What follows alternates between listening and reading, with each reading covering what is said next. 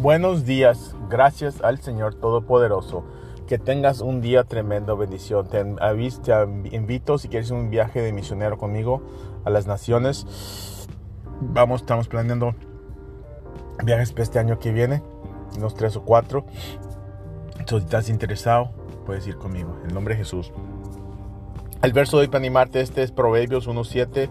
Dice: el temor del Señor es la fundación de verdad, sabiduría, entendimiento. Pero el tonto, no quiere la sabiduría ni quiere que sea correctado, disciplinado. Nosotros sí. Que Dios te bendiga, que tengas un tremendo día. A las 7 tenemos oración hoy, los martes. Todos los días a las 6, los martes a las 7. Vente a la oración para que crezcas en las cosas del Señor y que ayunes. En el nombre de Jesús, amén. Que Dios te bendiga. Voy a orar por ti.